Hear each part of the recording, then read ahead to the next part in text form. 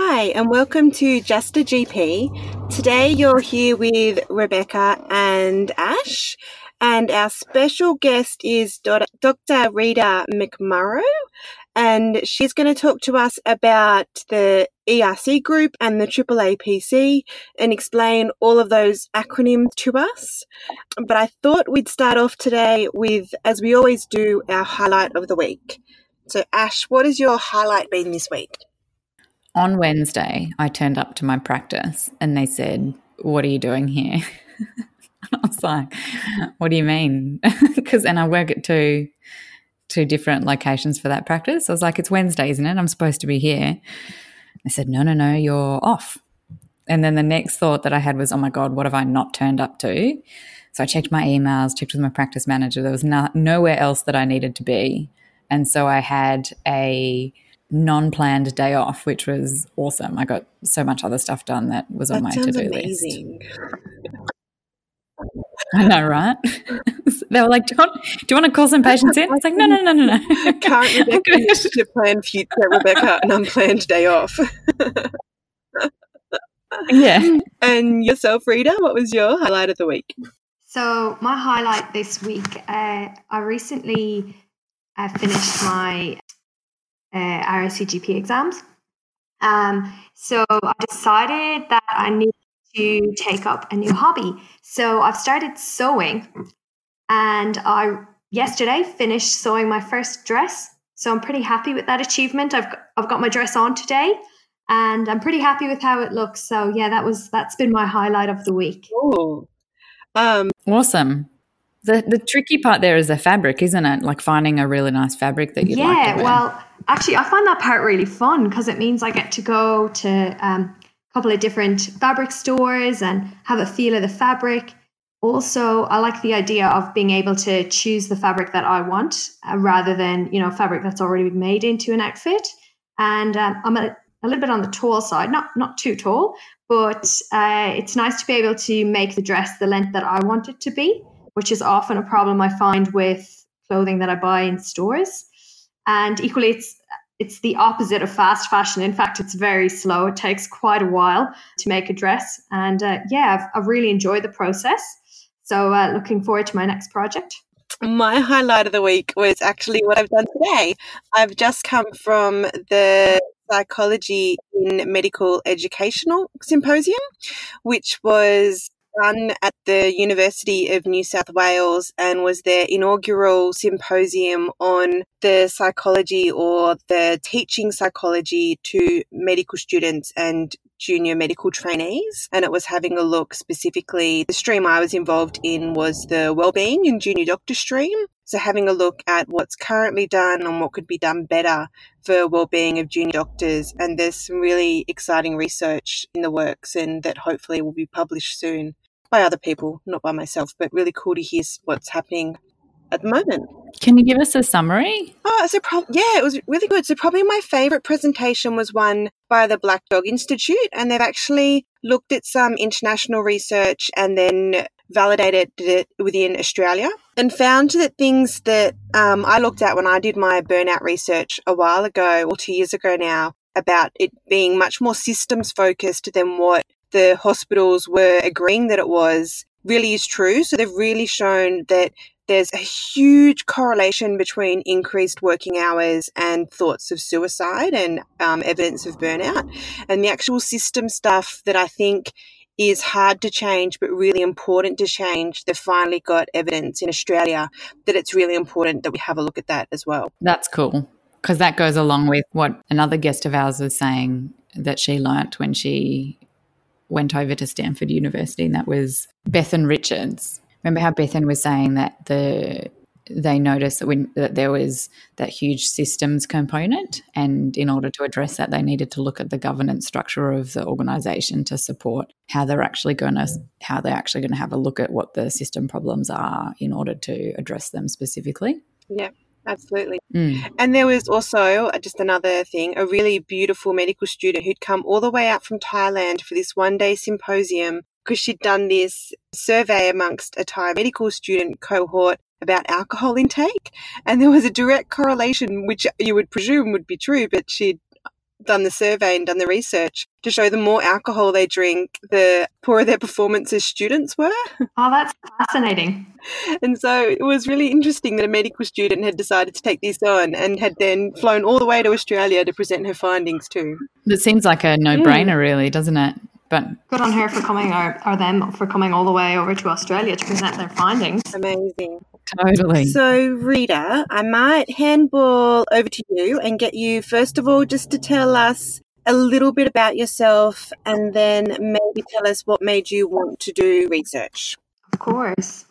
So, I'm an academic GP registrar, currently working in the University of Melbourne at the Department of General Practice there. So the academic GP registrar position, for people who don't know, is a really great opportunity that all GP registrars across Australia have the opportunity to spend time in a university as part of their extended skills training as a GP. And I know, Beck, you also were an academic GP registrar, and I'm sure you also would advocate for the position as well. The great thing about the academic GP registrar position is that as part of your training, you get to work clinically, but also get to somewhat dip your toes in.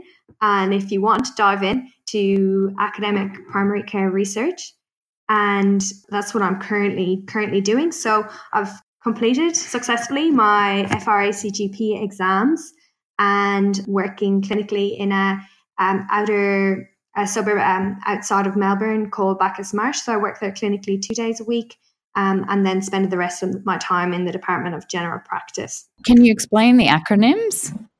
AAPC and ERC, because I think I said at the beginning, but you are the new chair for the ERC committee of the AAPC as of their last AGM at their last conference. Yes, that's correct. So AAPC is the Australasian Association for Academic Primary Care, and it's a really, really great organisation that brings together primary care researchers, multidisciplinary from Australia and New Zealand, and advocates for primary care research. Now, ECR stands for Early Career Researcher, of which I most definitely am, given that I'm currently, as I said, an academic GP registrar. So as part of AAPC, there are a number of subcommittees, and one of these is the Early Career Researcher Committee, which, as you explained, Beck, I have just become the chair of, which is super exciting, and I'm really looking forward to that position. Part of it is going to be further developing a mentorship program, which was started earlier this year. It's another acronym, FACES, so the Friends Advancing Careers Through E-Based Support. So as part of my role in the Early Career Researcher Committee, we'll be further developing that to help support early career researchers in primary care. And that's all encompassing. So, that's including medical students, graduate research students, primary care physicians, and also other disciplines who may be involved in primary care research as well. And that's actually what I really loved about the conference, the AAPC conference, was that it brought all of those multidisciplinary people together who are interested in primary care and specifically primary care research. And admittedly, I was blown away and completely oblivious to the fact of how many other disciplines are involved in primary care research. And in hindsight, it now seems really obvious that they are. I think that's one of the benefits of being in a larger primary care research unit, is that there is lots of different researchers there. So people whose background is in statistics or in science, sociology, psychology, pharmacy, and they're all working together towards a common goal. And I think that's what we're doing in general practice in primary care. We're all working together towards a common goal of, our patients' health.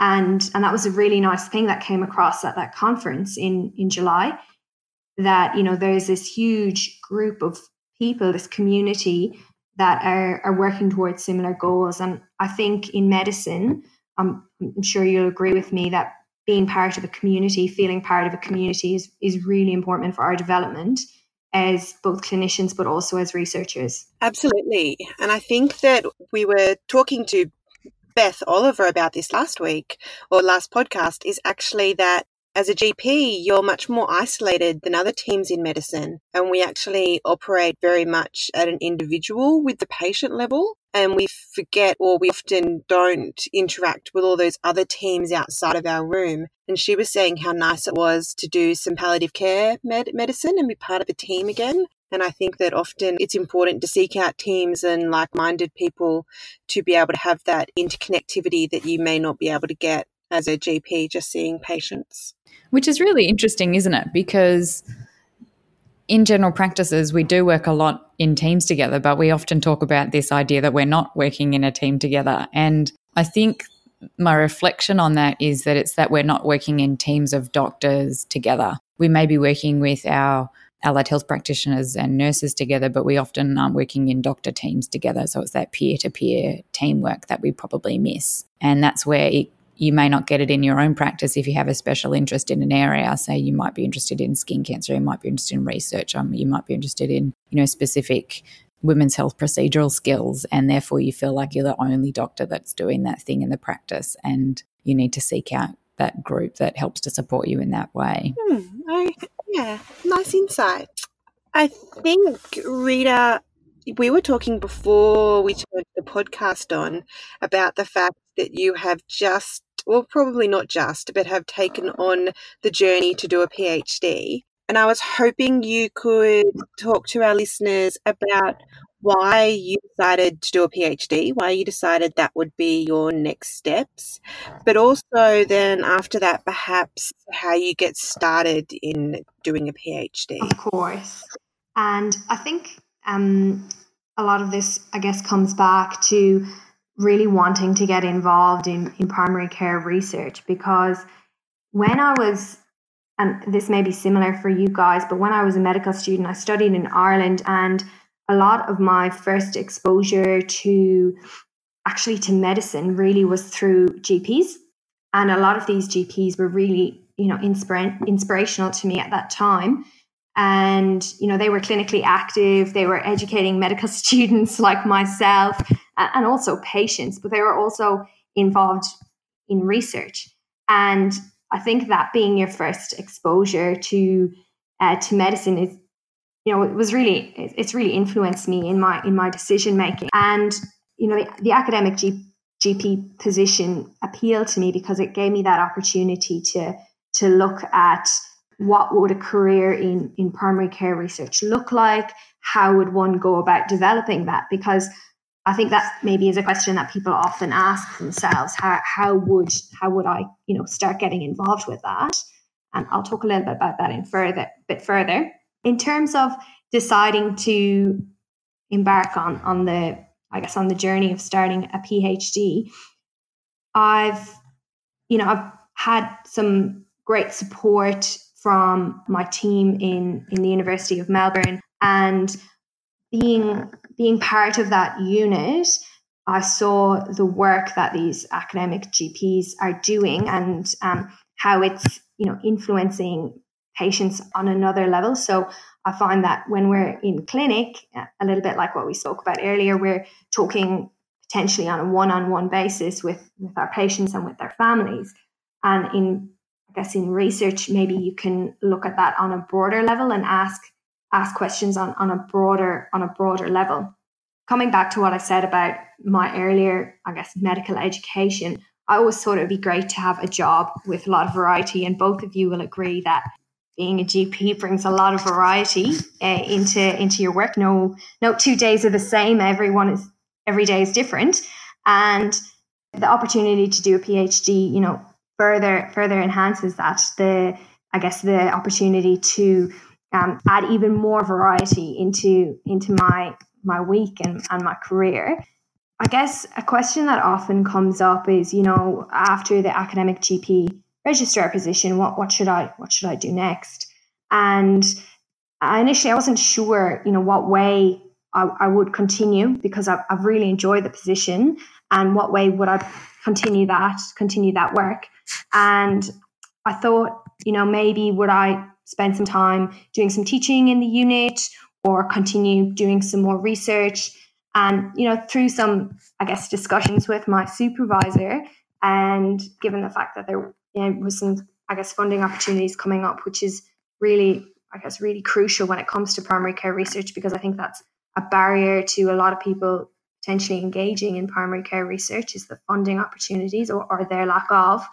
And I just felt like now was the right time for me to continue on with my career in academic primary care. And that was the reason why I've started to pursue commencing a PhD next year, which is super exciting, but also nerve-wracking at the same time. But the question comes up with the academic GP registrars, and the question came up at our last workshop, when is the right time to start a PhD? And I think it's when you think the right time is for you. I'd be interested, Beck, you're a little bit further on your journey than I am, and I'd be interested to know what you think about that. I'm a little bit further on, but not a lot further on. I guess I think 2 years ahead of, I did mine 2 years ago, my academic registrar term. And I absolutely agree with you. There's no good time to do a PhD, or no perfect time to do a PhD. You've really got to look at the time commitments needed and the compromise on everything else that's needed, and then decide that you have that capacity and that space in your life right now. And I actually do think that after you've finished your exam and have had all of that pressure to do your exam and get past it, then taking a little bit of time to actually think about what you want to do is important before jumping straight into it. So I don't know if I'd necessarily recommend going from one all-time consuming task to another all-time consuming task.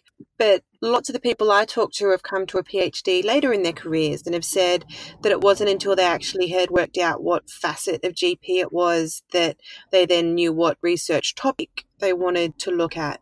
For me, it was an opportunity. So I had a wonderful supervisor as part of the registrar term already, and they were wonderfully encouraging, and I was at a time of my life where I thought I could commit as much as I wanted to. In saying that, and I don't want to put you off, I think I also grossly underestimated how much work it was and how time-consuming it would be. And it probably wasn't a gross underestimation, but it was. It takes a long time and everything moves really slowly. And that's okay. It's just I have to keep telling myself that that's okay. I don't know if I really answered the question. I think both of you have raised some really interesting barriers to GPs in research. One is the funding, 2 is the time, and 3 is probably the financial component. When you look at the difference between doing regular general practice and general practice research, there is more time, probably not within the hours that you would normally work, and there's a little bit less remuneration, and there may not always be the funding support.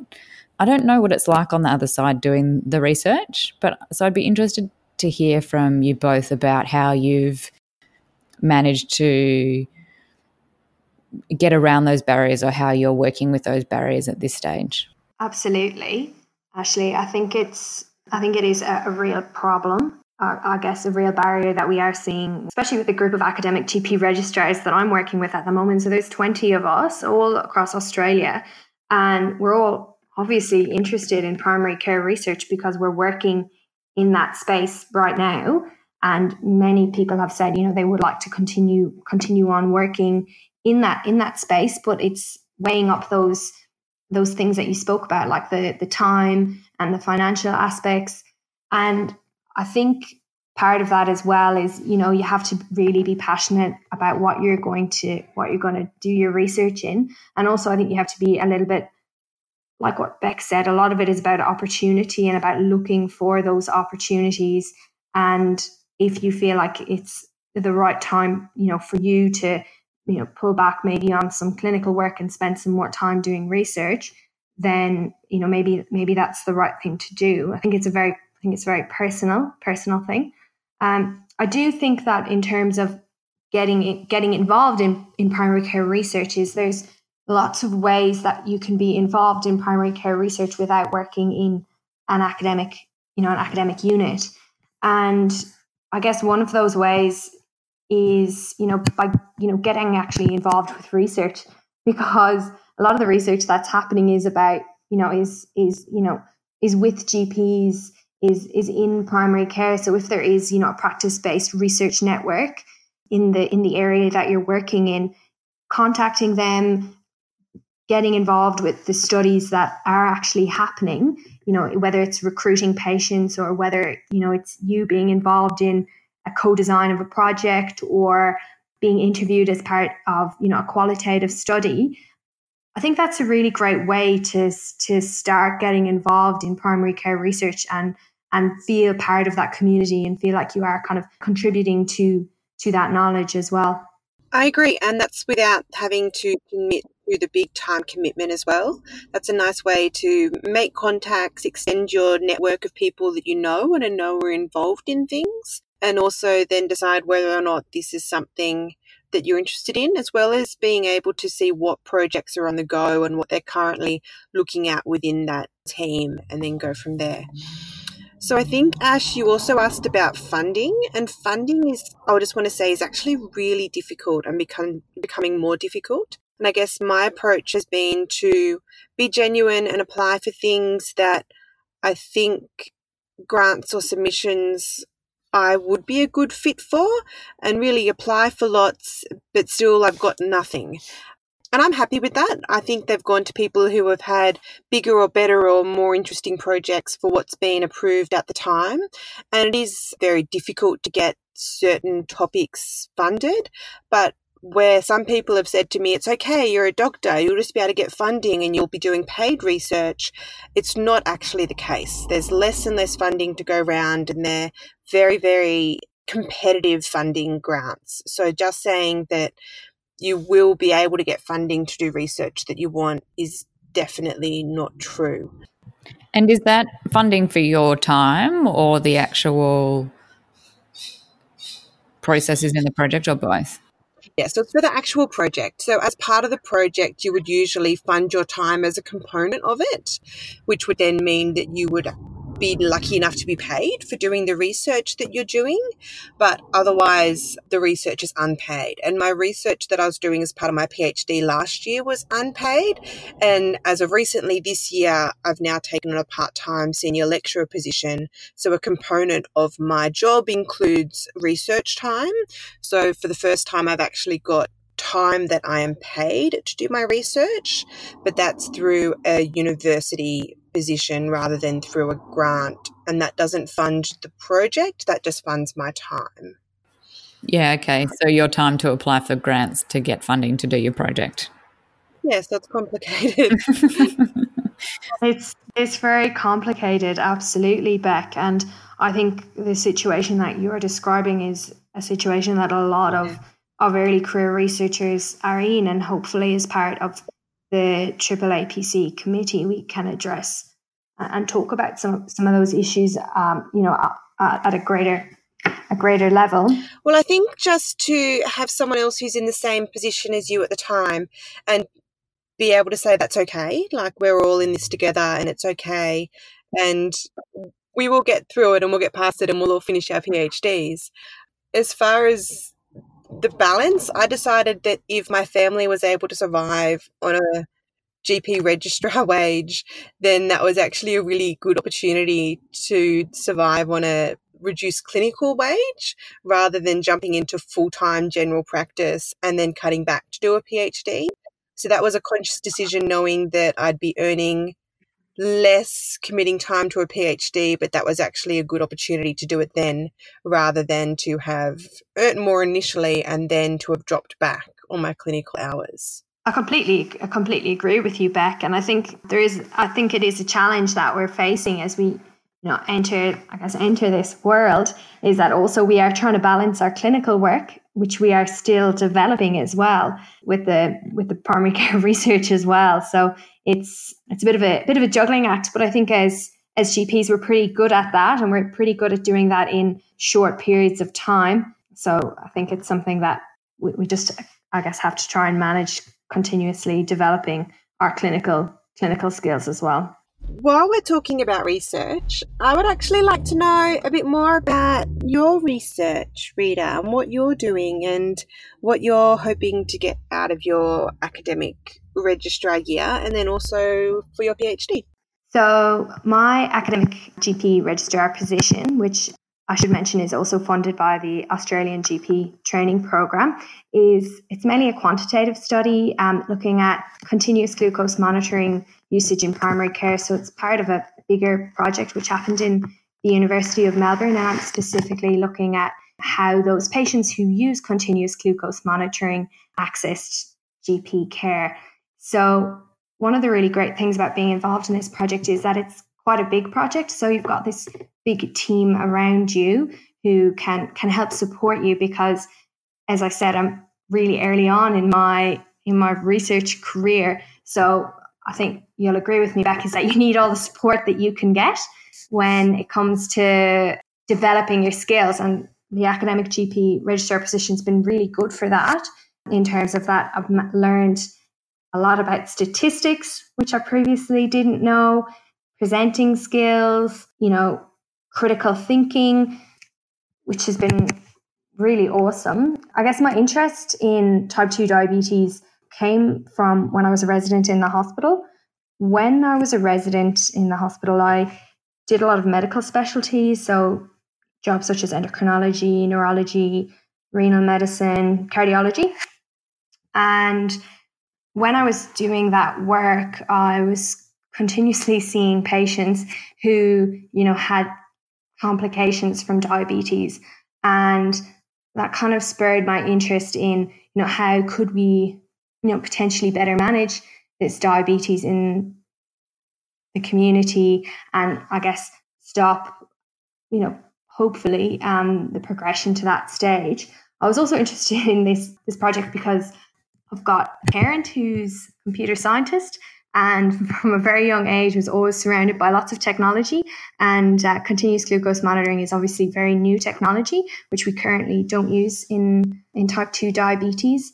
And that was another reason as to why I was interested in that project. And that's will continue through with my PhD, which is in the very early planning stages, but I'm hoping to do like a mixed method research, kind of investigating how we, diagnose early type 2 diabetes in the community, and how we can optimize that as well. So as I said, it's very much in the early planning stages, but I'm hoping that by doing this research, I will learn more about different research methods, particularly about qualitative research. As I said, at the moment my research is mainly quantitative, and also that it will add and contribute to the evidence that we have about how primary care is really at the forefront in the early prevention and management of these chronic diseases, which we're seeing so frequently in the community at the moment.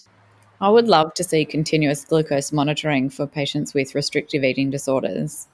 It's been something that has come across my clinical table, and I've gone, continuous glucose monitoring here would be really, really, really, really useful. And I love that you're doing more work in trying to increase the availability of, or looking at increasing the uses of it within general practice, because I think there's so many clinical circumstances that would be not just in the diabetes model, but other clinical circumstances where it could be really useful as well. Absolutely. And I think that raises a really big point, Ashley, is that a lot of, whether it's medications or new technology, a lot of them, is developed and trialed in a hospital setting. But we know that that's not where most of the care takes place. Most of the care is taking place in our rooms in primary care. And that's why it's important that we are conducting this research, so that we're generating this evidence for these technologies in primary care, rather than, like I said, in the secondary or tertiary levels.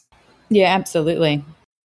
Sounds like an incredible project, and one that will be both well supported and worthwhile doing, which has all the keys for a successful project. I think that's a nice opportunity for us to move into our resource of the week. And I think I'll get started with one that my PhD supervisor gave me this week. Professor Andrew Bonney from the University of Wollongong, and I was complaining to him about how my PhD or my clinical work was starting to creep on each other, and I wasn't having a really clear delineation between the time that I was assigning for my clinical time and for my PhD time, and everything was kind of creeping into one another, and I wasn't getting a good chunk of time to do anything that I wanted to get done. And he recommended a book called Inbox Zen, talking about emails, and it goes through a process of how to manage your emails so that they don't become the all-encompassing part of your life that you're checking constantly. And it's a really short book. It's only about 50 pages, and you can get it as an ebook, and it just talks through a method of how to manage your emails so that they don't manage you, and it's absolutely worthwhile. Sounds like I need that book. Yeah. Do you remember ages ago I said one of my resources was Inbox by Gmail, and it had changed my life? So that was a really good program because it allowed you to do the sort of stuff that's in that kind of book. And then Google decommissioned it. Really? So I was like, yeah. Anyway, so I've had to kind of figure out how to do something similar in a different way. But yeah, totally worthwhile. Yeah. And I one of the things I think is having automatic filters is really useful, just because it helps to put all your promotions and updates and everything all in one spot, and then you don't have to worry about that there's something important. Ash, what's your pearl? Well, I recently found a website called preventallergies.org.au, and it's for parents, and it's about how to introduce potentially allergenic foods to a child who's not yet allergic to foods. And so it is this concept of we'd like to introduce it before they turn 1.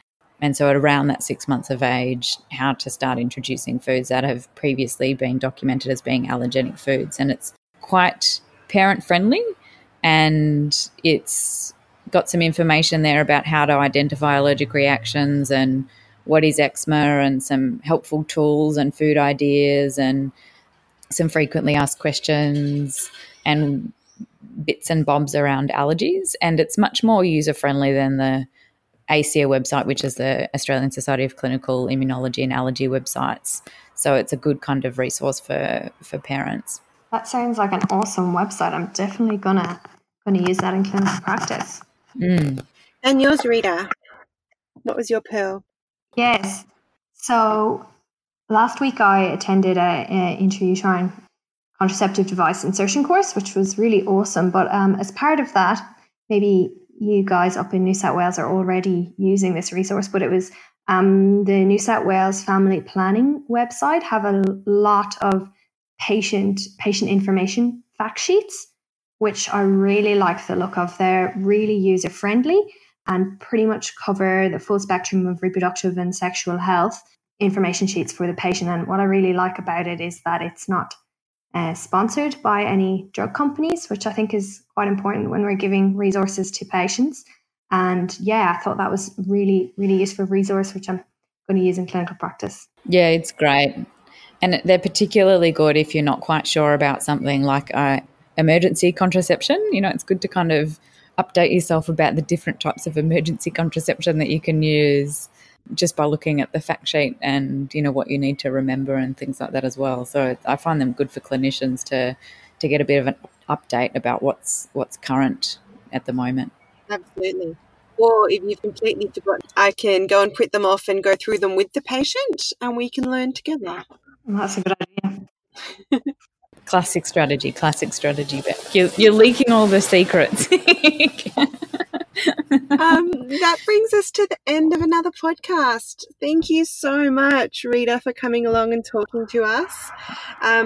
If anyone has any questions about the early career researching or the AAAPC, we'll pop the web links in the show notes, and I'm sure they would be more than happy to get contacted. Absolutely. Thanks, guys. Thanks, Rita.